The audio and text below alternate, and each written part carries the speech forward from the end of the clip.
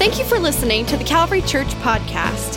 If this ministry has been a blessing to you, would you let us know? Send an email to mystory@toledocalvary.org. We would love to hear what God is doing in your life today. The Bible has a lot to say about what it means to have success.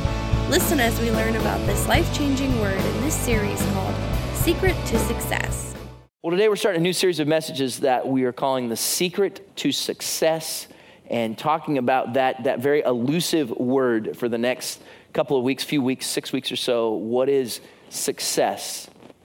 You've probably seen it, maybe in somebody's eyes, or maybe it's been you, that moment. I'll have it with individuals when we have a conversation, maybe out in the atrium, maybe they'll come in the office, and you just see that look of, I just wonder if what I'm doing makes any difference.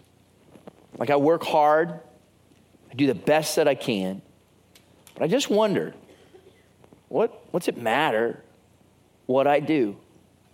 Or I heard it just yesterday from a young mom of preschool kids who said, I ask myself, does my life have any value? I'm tired, I'm busy, and I wonder, what difference am I even making? You see it in the thoughts and the conversation you might have with a retiree who looks back on their life and said, did it matter? Did I have any impact? And what's my purpose now? Or you'll have a conversation with a young lady who's finishing up high school or who's in college and saying, I have dreams. I have things I want to do. I have goals. I have aspirations. And I can't wait to head into those things and what God has in store for me. You see the same thing. All of those people, the retiree, the college student, the young mom, or the frustrated employee, what they're after is success. And success is such an elusive thing. It's a hard word to define, because what success to you might not be success to me, and vice versa. How do you gauge it? Is it fame? Is it money? Is it authority? Is it power? How do you decide who's a success and who's not? And it causes us to ask a lot of questions. In fact, here's what I've found. I have found that most of the people that I would look at and say they seem to be effective, they seem to be successful, most of those people usually know how to ask the right questions. They know how to ask good questions.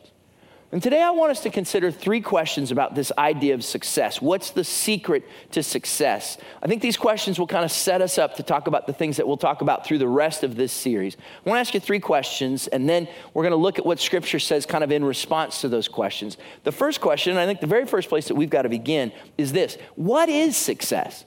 If we're going to ask a question, if we're going to try to figure it out, I think at the very beginning we've got to ask this question. To talk about it, we've got to understand it. What even is success? It can be defined, as we've already said, in a lot of different ways.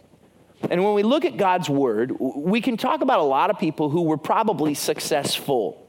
But in the Old Testament, in the light of the world around them, I don't think anyone was as successful or appeared to be as successful as King Solomon. So if you have your Bibles, turn with me to 2 Chronicles chapter 1. Today, 2 Chronicles chapter 1. King Solomon was the king of Israel. His father David was probably the greatest king that Israel ever had, because he established them as a nation. They grew like crazy. He was a man after God's own heart.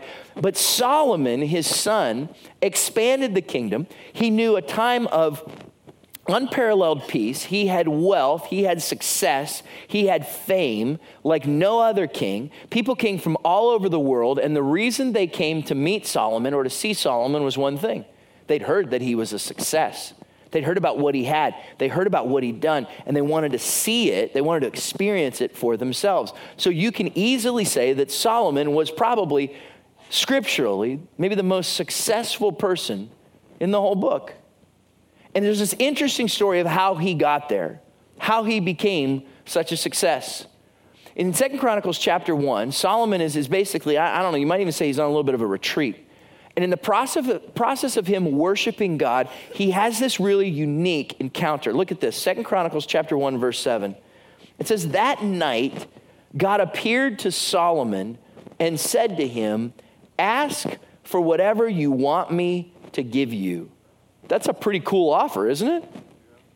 God says, look, whatever you want, I'll give it to you. It's yours. You can have it.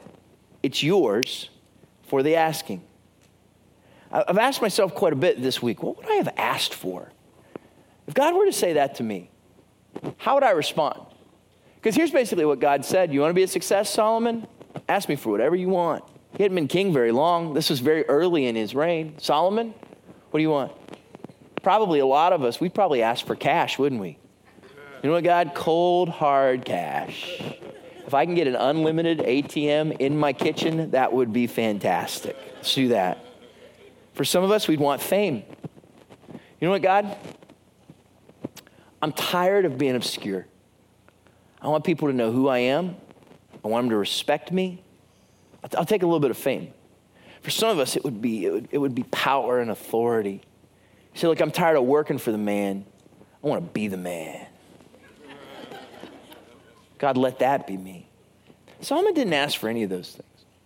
What he asked for showed an awful lot about his heart, but even the fact that he wasn't looking so short range, he was looking further down. Watch what happens here. Verse 8, 2 Chronicles chapter 1, verse 8.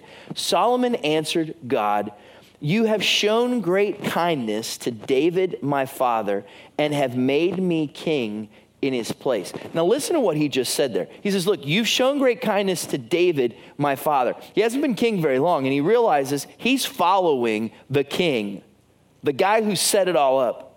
David was the one who really, although he wasn't the first king of Israel, he established the nation of Israel. He was a mighty warrior, yet he was a man after God's own heart. He saw so much success. He was the golden boy of Israel. And now Solomon's saying, you want me to do what? You want me to follow who? You want me to be the king? And he didn't come by it the way that you might expect someone to become king. How does it usually happen? Well, both in the Bible and then just historically, how do you become the king? Well, you are the firstborn son of the king. So there's a king, he has a son, firstborn son, ta-da, you're the king. Solomon wasn't the firstborn. In fact, if you read through the book of 1st and 2nd Samuel, you'll see there's all this story, there's all this drama around the life of David. Solomon wasn't David's firstborn. In fact, if you sat down and said, Solomon, why don't you tell me a little bit about your family tree? Here's what he'd say. He said, you remember that story about King David when he slept with that one soldier's wife and then had that one soldier killed? So you had this whole story of adultery and murder. Do you remember that story? Yeah, that's my mom. A little bit of an awkward conversation to have. He wasn't necessarily the first guy that you'd think of David's sons to be king, but for some reason, God chose him to do this. And this was no little task, as we'll see in just a minute in what he says. This was huge. And I want you to understand this, that God may entrust you with a task that is bigger than you are. God may entrust you with a task that's bigger than you are. He may put something in front of you. He may put something in your heart to do that in the natural you look at and you go, how am I ever going to do this? It could be the season that you're in with your schooling. Maybe you're in high school, maybe you're in college. I know that for a lot of students, we're starting to look towards the end of the school year, and there's projects and there's tests and there's these big things that are in front of you. And you go, how am I going to do this? It feels like God's entrusted me with more than I can handle. For some of you, it's in the workplace. You've got a job that you don't like, or maybe it's a job where the expectations are unrealistic. Maybe it's something in your family. God, I don't know how to make these decisions. God, I don't know how to heal this relationship. God, I don't know how to parent these children. Sometimes it's in what we have. Sometimes it's what we've lost. And we say, I don't know that I can do this without that. For some of you, it's that diagnosis, it's that health statement, it's that thing that you say that the doctor just told you and you're not so sure how you're going to respond to that. God, I don't know that I can handle this. This seems bigger than what I am. It could be a challenge. For some of you, it's that God's looked at you and said, you're the king. I've put you in this spot. God may entrust you with something that's bigger than you are. And in those moments, we have to recognize that he's a good God that will help us even when you look at it and you say, I'm not sure how I can be a success. This seems bigger than I am. Watch what Solomon then says next to God. 2 Chronicles chapter 1, verse 9. Now, Lord God, let your promise, go back to this, watch that. Remember this word promise. Let your promise to my father David be confirmed. For you have made me king over a people who are as numerous as the dust of the earth. He's like, look, God, this is a big deal. There's more people here than I know what to do with. Seems like there's more people here than the dust of the earth, and I'm the one who's in charge of them, God. How did this happen? You want me to do what? That's where he's at. He says, but, God, I know you gave a promise to my father David. His promise to David was this: I will establish your throne. As long as you serve and follow me, I will make sure that your kingdom is established, and I will give you what you need, and I will protect you as long as you stay committed to me. And Solomon says, look, I know I have your promise. And so as a result, I know you'll help me to be the king, even though this job seems bigger than I can imagine. And recognize this: God desires to bless you in what he has called you to do. God desires to bless you in what he's called you to do. Now, don't misunderstand the word bless here, because oftentimes when we think of bless, we immediately go to prosperity, or that there'll be no problems, or that everything's going to be perfect. The idea throughout Scripture, Old and New Testament, blessing is this: that God will give you everything you need to accomplish his purposes for your life. He's not going to leave you lacking. He's not going to leave you wanting. Oftentimes, it is in forms of spiritual, financial, personal health blessings. You'll see it in those ways. But don't just limit it to that. The deal is this: even when times are hard, God will give you what you need to accomplish what he's called you to do. And this is what Solomon says. He says, look, I know the promise you gave my father, so I'm standing on that promise, even though this job's so big, even though this thing in front of me doesn't make sense. God, I want to be a success. I want to do what you've called me to do, and rest in this. God desires to bless you in that. Matthew chapter 6, verse 33 says that if you'll seek first his kingdom and his righteousness, then all these things will be given to you as well. 2 Peter chapter 1, verse 3, this is a cool promise. Peter says, his divine power has given us, not will give us, not might give us. It has given us. We don't have to wonder if it's going to happen. He's already done it. You might not tangibly have received it yet, but his divine power has given us everything we need for a godly life through our knowledge of him who called us by his own glory and goodness. The key is you and I have to make sure that we define success, not by our terms, but God's terms. Not just by what we want, but by what God wants. So Solomon says this, watch this. God says, what do you want from me? What can I give to you? Solomon says, wow, God, this seems bigger than I can handle, but I know you've promised me success, so here's what I'm asking for. Look at verse 10, 2 Chronicles 1:10. He says, give me wisdom and knowledge that I may lead this people, for who is able to govern this great people of yours? Of all the things he could have asked for, he asked for wisdom because he knew that in the short term, the cash, the power, the authority, the fame, at some point it would all fall apart. What he really needed was to know how to do the job that God had called him to do. Because if he did it well, then all those other things would come alongside. Of all the things he could have asked for, he knew this, that the secret to success begins with wisdom. You want to be successful? You want to have success? It starts with wisdom. Success begins there. And what's so interesting is what you see happen next. Because Solomon, with a very pure heart, says, God, well, I'm not asking you for the cash or the fame. He says, what I really need, I need to know how to do this job that you've called me to do. I need to know how to be the person that you want me to be. And watch what God says, verse 11. God said to Solomon, since this is your heart's desire, and you've not asked for wealth, possessions, or honor, nor for the death of your enemies, and since you've not asked for a long life, but for wisdom and knowledge to govern my people over whom I have made you king, therefore, wisdom and knowledge will be given you. And I will also give you wealth, possessions, and honor, such as no king who was before you ever had, and none after you will have. Do you see what happened here? God said, look, Solomon, you've chosen the right thing, because you could have just had this one thing, but instead you asked the right thing, because you realize that if you want to be successful, it has to start with wisdom. Wisdom is the key that unlocks the door of success. See, for some of you, you're pounding on that door. You're knocking on that door. You're trying to break the door of success down. You're pulling bobby pins out of your hair and trying to pick the lock, right? I don't wear bobby pins, so I don't know how that works. But that's what you're trying to do. The key to unlocking the door of success, Solomon knew it. Scripture says it. It's wisdom. That's what makes it happen. So the first question we have to consider is, what is success? The answer is that success begins with wisdom, which then leads to the next question very naturally: what is wisdom? If I know that success comes from wisdom, then how am I going to get this thing called wisdom? We have to ask the question, what is wisdom? And Solomon knew that was the right question. So what he put together is what we know as the book of Proverbs. And the book of Proverbs is a collection of truths about wisdom. Proverbs is a collection of truths about wisdom. And so what we're going to do is we look at the secret to success over the course of these next few weeks, is that we're going to consider what Proverbs says about areas where we want to be a success in our lives.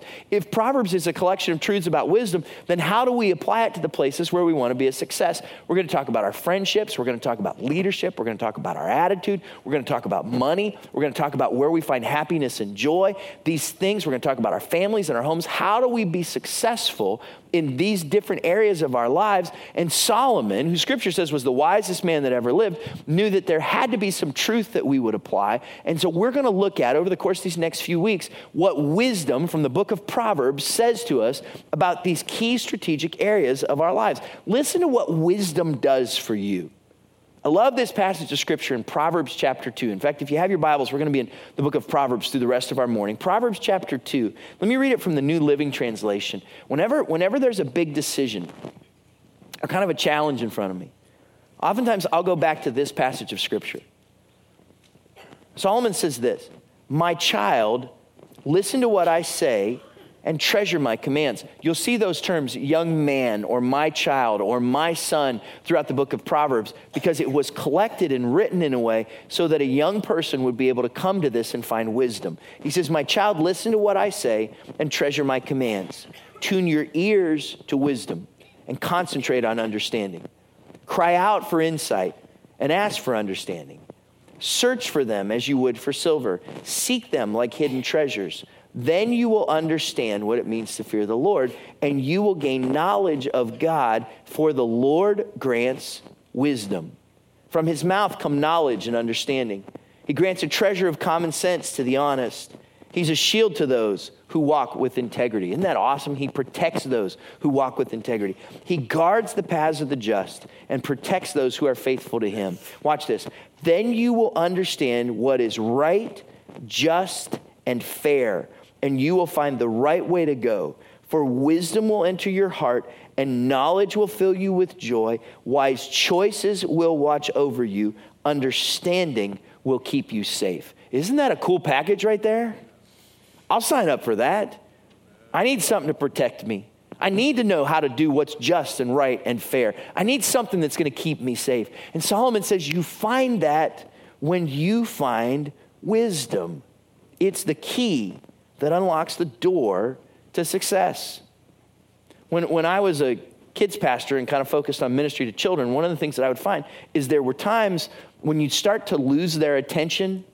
They might get like sleepy or bored, or they might start to drift off, really like most of you in this moment right now. And what I would do is I would look for some way to get their attention back. And so one of the things that was effective is if you do like an illusion or kind of a magic trick, you kind of catch them off guard and do this kind of thing. And I was never very good at it, but I had a friend who was really good at it.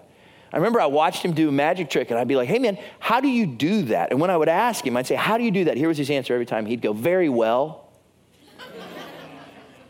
That was mean. But we want to know, how does that happen? How can I be successful? How can I be effective at what I want to do? How can my life make a difference? And Solomon says it starts here. It starts with wisdom. Wisdom is the trick. Wisdom is how it happens. And he says that wisdom comes from God. It's not going to come anywhere else. If you want to find wisdom in your life, wisdom comes from God.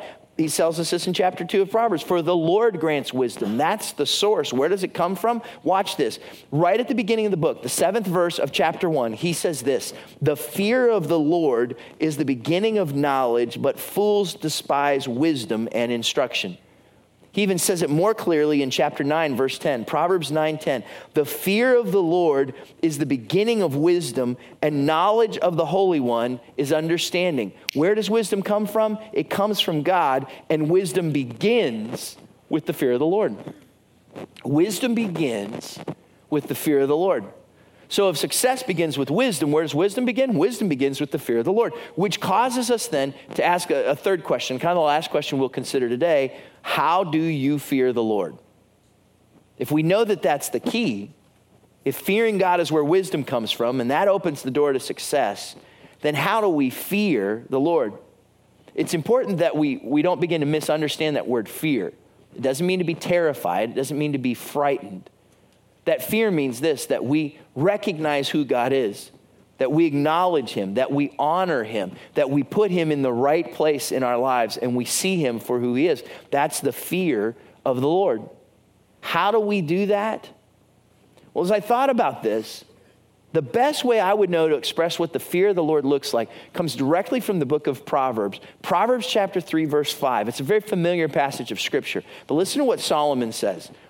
Chapter 3, verse 5. Trust in the Lord with all your heart and lean not on your own understanding. In all your ways, submit to him, and he will make your paths straight. Have you heard that passage before? Yeah, really familiar. In fact, it was one that I can remember learning, memorizing when I was just a little kid. In fact, let's read it together. Read this with me, if you will, back at the beginning. Proverbs 3, 5, and 6 says this. Trust in the Lord with all your heart and lean not on your own understanding. In all your ways, submit to him, and he will make your paths straight. So for the last few minutes that we have, let's do this. Let's talk about what these verses really mean. Let's kind of just unpack them for a few minutes and start here. The first thing he says to us is that we trust in the Lord with all of our hearts. That you trust in the Lord with all your heart. And if I know you, I'm going to guess that there's a lot of places in your life where it would do well for you to have some place where you could put your trust. They did research of 1,000 people between the ages of 25 and 54, and they asked this question, one of the truly great questions of life. The question was, what do you think about while you're in the shower? Why was that an interesting question? Because oftentimes, that's that one place where there's nothing we can do but be there. You can't really multitask. And oftentimes, it's where you begin your day, it's where you end your day. So in that moment, what do you do? What do you think about? Here are the top 4 things they mentioned. Number 1, people think about their to-do lists. Number 2, their problems and their worries. Number 3, daydreams. And number 4, work. And the author who wrote about this says this, what an interesting glimpse into what we obsess over as we wake up in the morning or wind down in the evening, the 2 times most of us take a shower. While we clean ourselves to start the day, we sully ourselves with stress and disappointment. When we try our best to clear the clutter from our minds at the end of the day, we fill our minds to overflowing with thoughts about places to go, people to see, dreams to fulfill. We are a people who can barely go 1 minute without pondering the many things we feel we need to do, must do, should be doing, but are not. Isn't that interesting? Naturally, where do our minds go? Our challenges, our struggles, the things that are in front of us, which so clearly says that we need some place where we can put our trust. What's the first step to finding wisdom? That you trust in the Lord with all your heart. That you know he's the one in who you put your success. You know, there's a principle from business that I think is really true to finding spiritual success as well. You probably have heard people say, it's not what you know, it's who you know. That's so true. From a spiritual standpoint, if you want to succeed, you have to put your trust in the Lord. Ability is key. Hard work is essential. But if you aren't putting your trust in him, in who you know, what you knew, and what... Amen? Amen. Okay, if you're not putting your trust in him, what you do and what you know isn't going to matter. It's who you know. It's your confidence in him. Now, let me stop for just a minute, because I think this is really essential. That he says here that you trust in the Lord with all your heart. And oftentimes, we want to invite God into our success. We want him to kind of be the springboard that we have to where we want to go. But the reality is, he's not asking to just be a part of it. He asks that you trust him with all your heart. Now, look, I'm not picking here. This came to my mind, my spirit when I was preparing the sermon, but I didn't have anybody in mind. So if you think that I'm taking a minute to kind of pick on you, honestly, I'm not. The reality is I've known some people over the years that say, look, I want God to bless and honor my business. I want God to bless and honor what I do. So what they do is when they create a logo for their business, they make sure and put a little fish on it, right? Because if you put a fish on it, then your business is Christian. And if you have that little fish swimming around your business, then God has to bless you, right? That's the way it works. Look, I've known people who put fish on their cars, but then they don't drive like they're Christians. Do you know what I'm talking about? You got the love, the 419 on your car. You drive like you're from Calvary. Look, I don't care what church you're from. If you just got a little fish, you can drive like you're from some other church. But if you're going to have the 419 thing, drive like you're from here. Well, here's what happens. People put that little fish on there, but then they don't run their business like Christ would have them to run it. So many of us, we wear the little cross around our neck because we think then somehow we're obligating God to somehow watch over us, but then we live our lives as someone who never heard what Jesus said about dying to yourself and taking up your cross. Look, the reality is we want to brand ourselves with a little bit of Jesus because we think in that sense it gives us some success. We want him to have this part of our lives, but we're not willing to say to him, I trust you with all my heart. Does that make sense? Look, he wants all. He doesn't just want to be on the surface. He just doesn't want to be on the outside, what people see and say, oh, there must be a little bit of God in there. Maybe it'll be blessed. No, he says, look, I want you to trust me with all your heart. Now, this might not make sense to you, but as I'm praying about this thought came to my mind and this analogy. You know, sometimes we've talked about the favor train, about how sometimes you sense God's favor, and when you sense that he's moving in a certain direction, you're willing to get on board with where he's going. So you get on board the favor train, and you trust that God's going to take you by his favor where he's wanting to lead you, your family, your church, whatever that might be. But for some of us, we do it this way. We're like, oh, cool, God, you're going in this direction. I want to get on board. But instead of just kind of sitting here, God, and letting you be in control, I'd like to kind of hang off the side of the train if that's okay. And I think I'm going to help you out, God. So as your train's moving, I'm just going to kind of push us along and help to steer us, hanging off the side of the train. Now, if you get on the side of a train and try doing that, do you know what's going to happen? You're either going to fall off or something's going to fall off, right? In the process of that, you're headed for destruction if you think you're going to be able to kind of move and steer that thing. That's why God says, look, I'm not asking you to do this. Trust in me with all your heart. Now, you work hard, you do what I've called you to do, but at the end of the day, it's you saying to God, I trust you with all that I have. That word is so key here. Trust in the Lord with all your heart. And then he makes it even one more step to help us understand it. As if we didn't get it with all our heart. He says, trust in the Lord with all your heart and lean not on your own understanding. It's not just, Lord, I trust you. But it's also this, Lord, I realize I can't trust myself. I realize that my trust in you means I see myself for who I am. That's the next step, that I fully commit this to you. I lean not on my own understanding and what I want. I went to a beautiful wedding yesterday. A friend of mine got married, and it was cool to be there. They've dated for quite a while. And yesterday, they stood and looked in each other's eyes and said those vows of commitment to each other. They entered into a covenant relationship with each other. So they're not dating anymore. They're married now. It's actually a huge difference in that, because when you're dating, you say, I choose to be with you. I choose to be with you because I like the way I feel when I'm with you. I like the way that it looks when I'm with you. I like this experience. It's good. So I choose to be with you. That's cool. But when you get married, it takes it to a whole nother level. It's not just I choose to be with you. When you get married, when you enter into that covenant, you say, I choose to be with no one else, just you. That's why in that moment, in those vows, you say, till death do us part. And I often communicate in premarital counseling. You know, you say, till death do us part. And if you don't do that, then we will kill you. You're going to die either way. Okay? That's the reality. That's that commitment. Not just I choose to be with you, but I choose to be with no one but you. For a lot of us, our Christian faith has us kind of dating God. God, I like you. I like being with you. I like how it feels when we're around. feel kind of successful. In fact, God, I look good with you. I like that. But I'm keeping my options open. You know, there may be something else that comes along, and at some point I may have to, maybe God will hold hands, but I might hold hands over here too.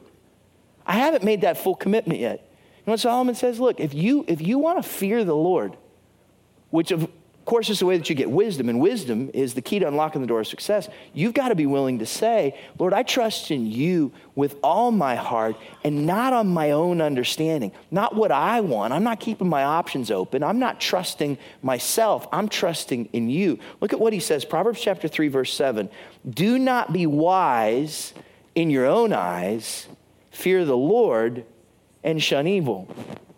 I've realized that the way I see things, oftentimes I can't trust myself. You ever ordered something in a restaurant because it looks so good and then they put it down in front of you? You get about halfway through it and you go, there is no way that I can do this. Because your eyes were bigger than your... Yeah, it's lunchtime for you, isn't it? You get to that point.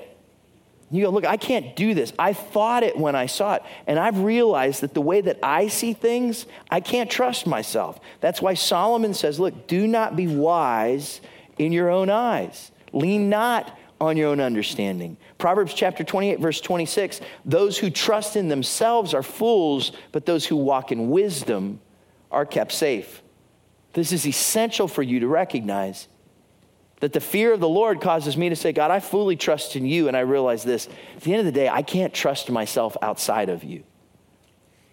One of the ways that I've seen this happen in my life to help me in that area is to realize that I'm not doing this all on my own. The more I try to do it on my own, the more frustrating it gets in this process of trusting in myself, trying to do it all for myself on my own. And eventually I just get frustrated. What I need is not just that relationship with the Lord, but I actually need that relationship with other people to help me in that. That's why when we talk about our mission and our vision here at Calvary, we say that life change happens when we connect, grow, and serve. And that connect element is so essential, that you find a group of people, especially as the church is growing, that you find a group of people that you connect with, that you can, in a certain sense, share parts of life with. People that will pray with you, people that will encourage you, people that you can laugh with, people that you can spiritually grow with. And so that's why we encourage people to get involved in a connect group. In this series of messages, this Secret to Success series, we are encouraging everybody to get involved in a connect group. Kind of a small group of people, probably about 10 to 12 other people that you will connect with on a regular basis. And what we're going to do through this series is every week we're going to produce a resource that will help you to take what we talk about on Sunday and then to look at it in the context of a small group so that you can grow together in the things that we've talked about. And that'll help us to apply those things spiritually to our lives. Because I know this, I can't always trust myself, but other people help me to grow in my faith and my relationship. Many of you have said to me, look, hey, we love Calvary, we love coming to church here, but we feel like we're not really connected, or we don't know that many people, or we want to get more involved. This is a great opportunity for you to do this and get plugged into a connect group.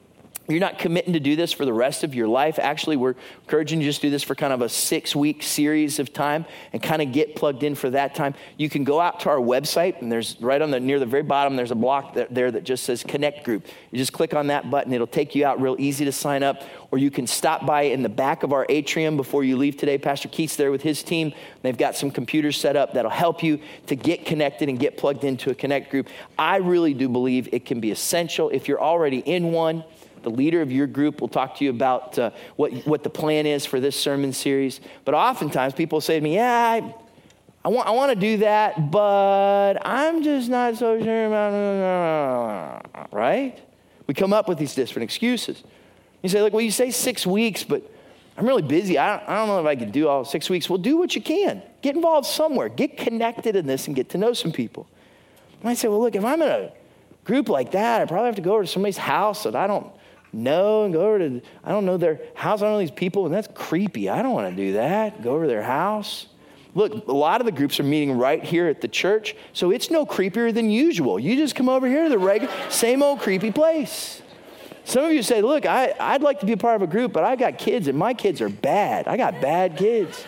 We'll put you in a group with other people with bad kids, and then you can send your kids to somebody who's going to take care of them while you get together and are part of that group. Some of you say, look, well, I've tried this before, But nobody got back with me. Well, look, and we apologize. I know sometimes that happens. Things fall through the cracks. We're doing better. We want to make sure you don't fall through the cracks. So you said, I've tried this before. And when I did, I ended up in a group with a lot of weird people.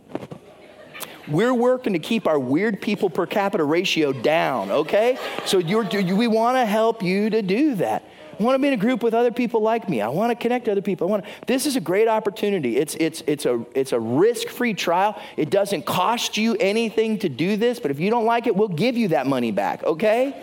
That's how it works. And I know how it works. Maybe you go, well, I want to do this, but my spouse doesn't want to. Look, just give it a try. I remember when we first came to Calvary, I did not want to be in a group. I just didn't want to do it. And we kind of got invited to go to a group. We're like, I want to do this thing. And Ron's like, I got to do this thing. And I'm like, the last thing, I work at the church. Last thing I want to do is spend time with those people in my free time. I don't want to do this, right? We went 17 years ago, and I will tell you, it was one of the most important things we've done, the friendships that came out of that, the way that God led not just our family, but together how we grew through different seasons of life is so significant. You'll talk yourself out of one of the most important things that you could ever do because you can't do it on your own. If you try to lean on your own understanding, you're not going to be as successful as what God would like for you to do. So just try it.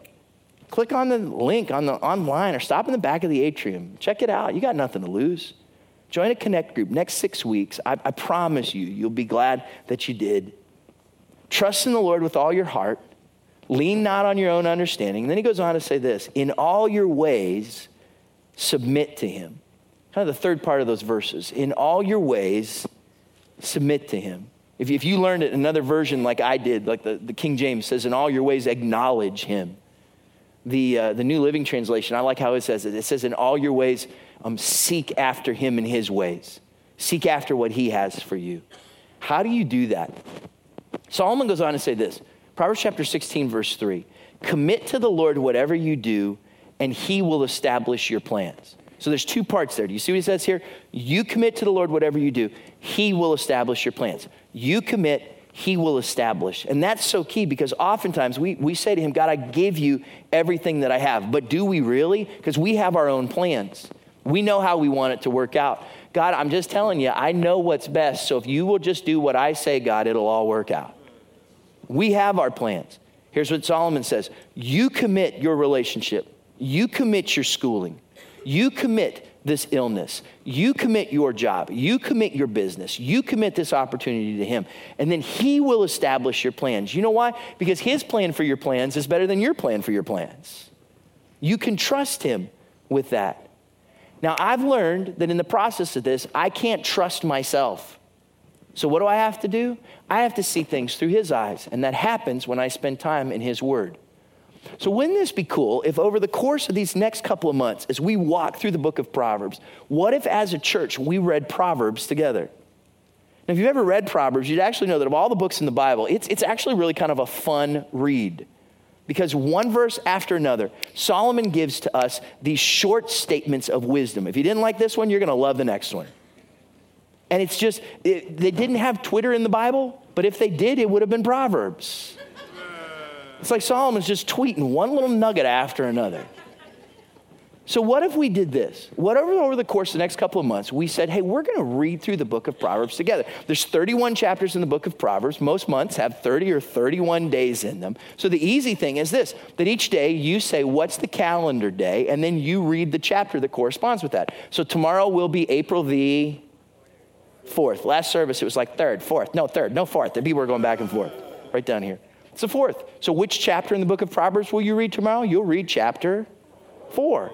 And you read through that. And let me tell you with this, you could do it first thing in the morning. You could do it last thing at night. You can do it at lunchtime to help you deal with those people you don't like. And you read the Bible, right? And do this. Don't just kind of breeze through it so you don't feel guilty. Before you even start, say, God, I'm asking you to have something here. Connect with something here. Connect with something here.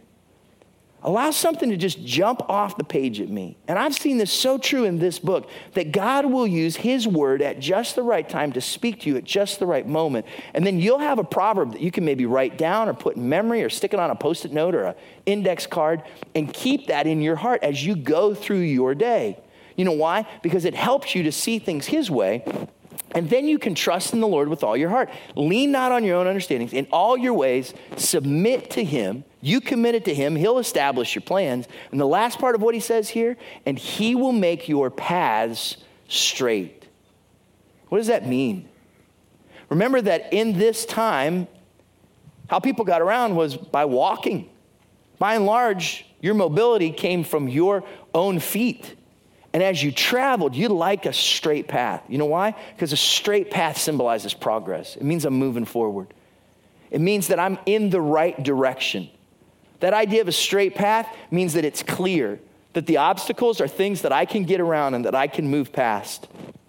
Throughout the book of Proverbs, when he talks about the fool, oftentimes he says that the shady people take crooked paths, but the righteous person takes a straight path. And the idea is this, that when you're on a straight path, you are headed in the right direction. Get this. People say to me sometimes, I don't know what I'm supposed to do. I'm in a season, I am in a place, I am in a situation that I cannot see what's ahead for me. You know what this says? It says you trust in the Lord and then you take the next step. You can't see 10 steps out, but you can see the next one. You can know what the next thing is.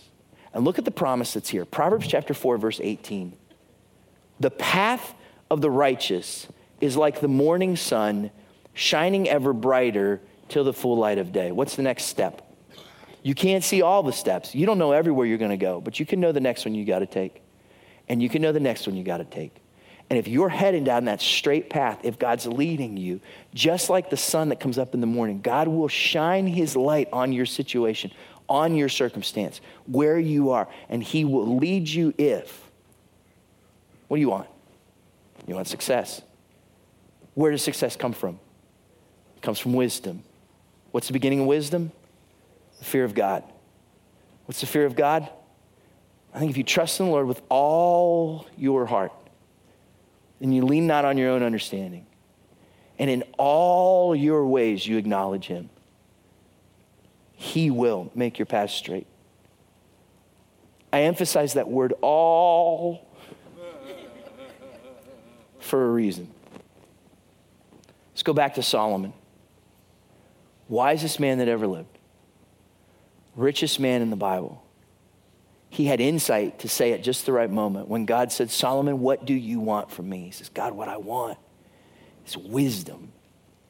And God said, then Solomon, I'll give you everything else. But somewhere along the lines, he let go of the all part. I think somewhere he started to believe his own press. And he started to rely on his own wisdom. And although he still branded his business with the fish and the cross, he did what he wanted to do. And things that God had very clearly told him, this is not the best thing, Solomon. He still chased after it. He had more wives than God told him to have. And you can just imagine that that's trouble, right? They're always calling you on the phone. And then he started to follow after other gods, to the point that God said this, 1 Kings chapter 11, verse 9. The Lord became angry with Solomon because his heart had turned away from the Lord, the God of Israel, who had appeared to him twice. It's not like he didn't know who he was talking to. Although he had forbidden Solomon to follow other gods, Solomon did not keep the Lord's command. And can I tell you this? From that point on, the history of the nation of Israel dramatically changes. There was an unprecedented season of peace during Solomon's reign. But then it all went haywire. And if you read through the rest of the Old Testament, it's a struggle of king after king after king, over and over again. Because somewhere, somebody said in their own pursuit of success that I'll do it my way instead of God's way. And what God asks is that you give him all that you are. Look, a message like this gets applied to all of us in different ways. Here's what I'm going to ask you to do. I'm going to ask you to stand with me if you would. And you know the area that you desire success in your life.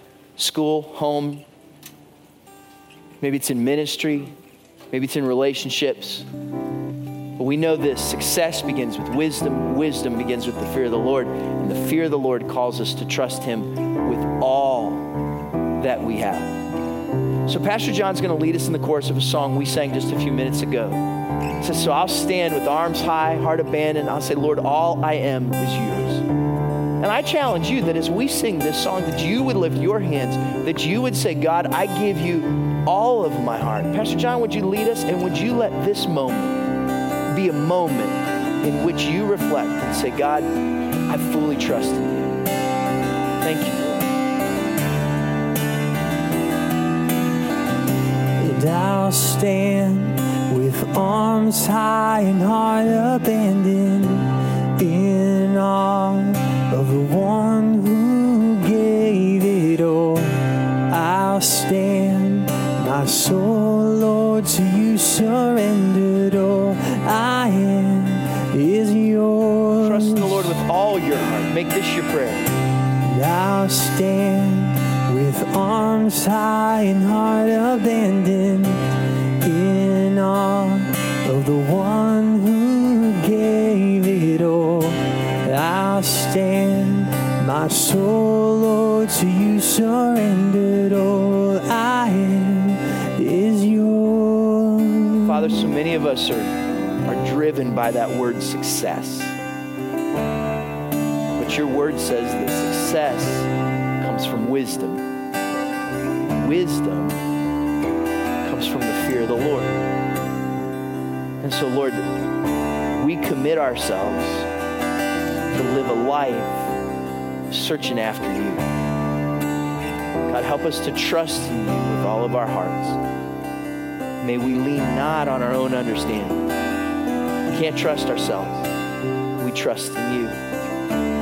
In all of our ways, God, this day, this week, would you help us to submit, seek after you, to acknowledge you, knowing this, that even if the path is uncertain, even if it looks scary, even if it's unsure, we know that you cause the path of the righteous to shine brighter and brighter.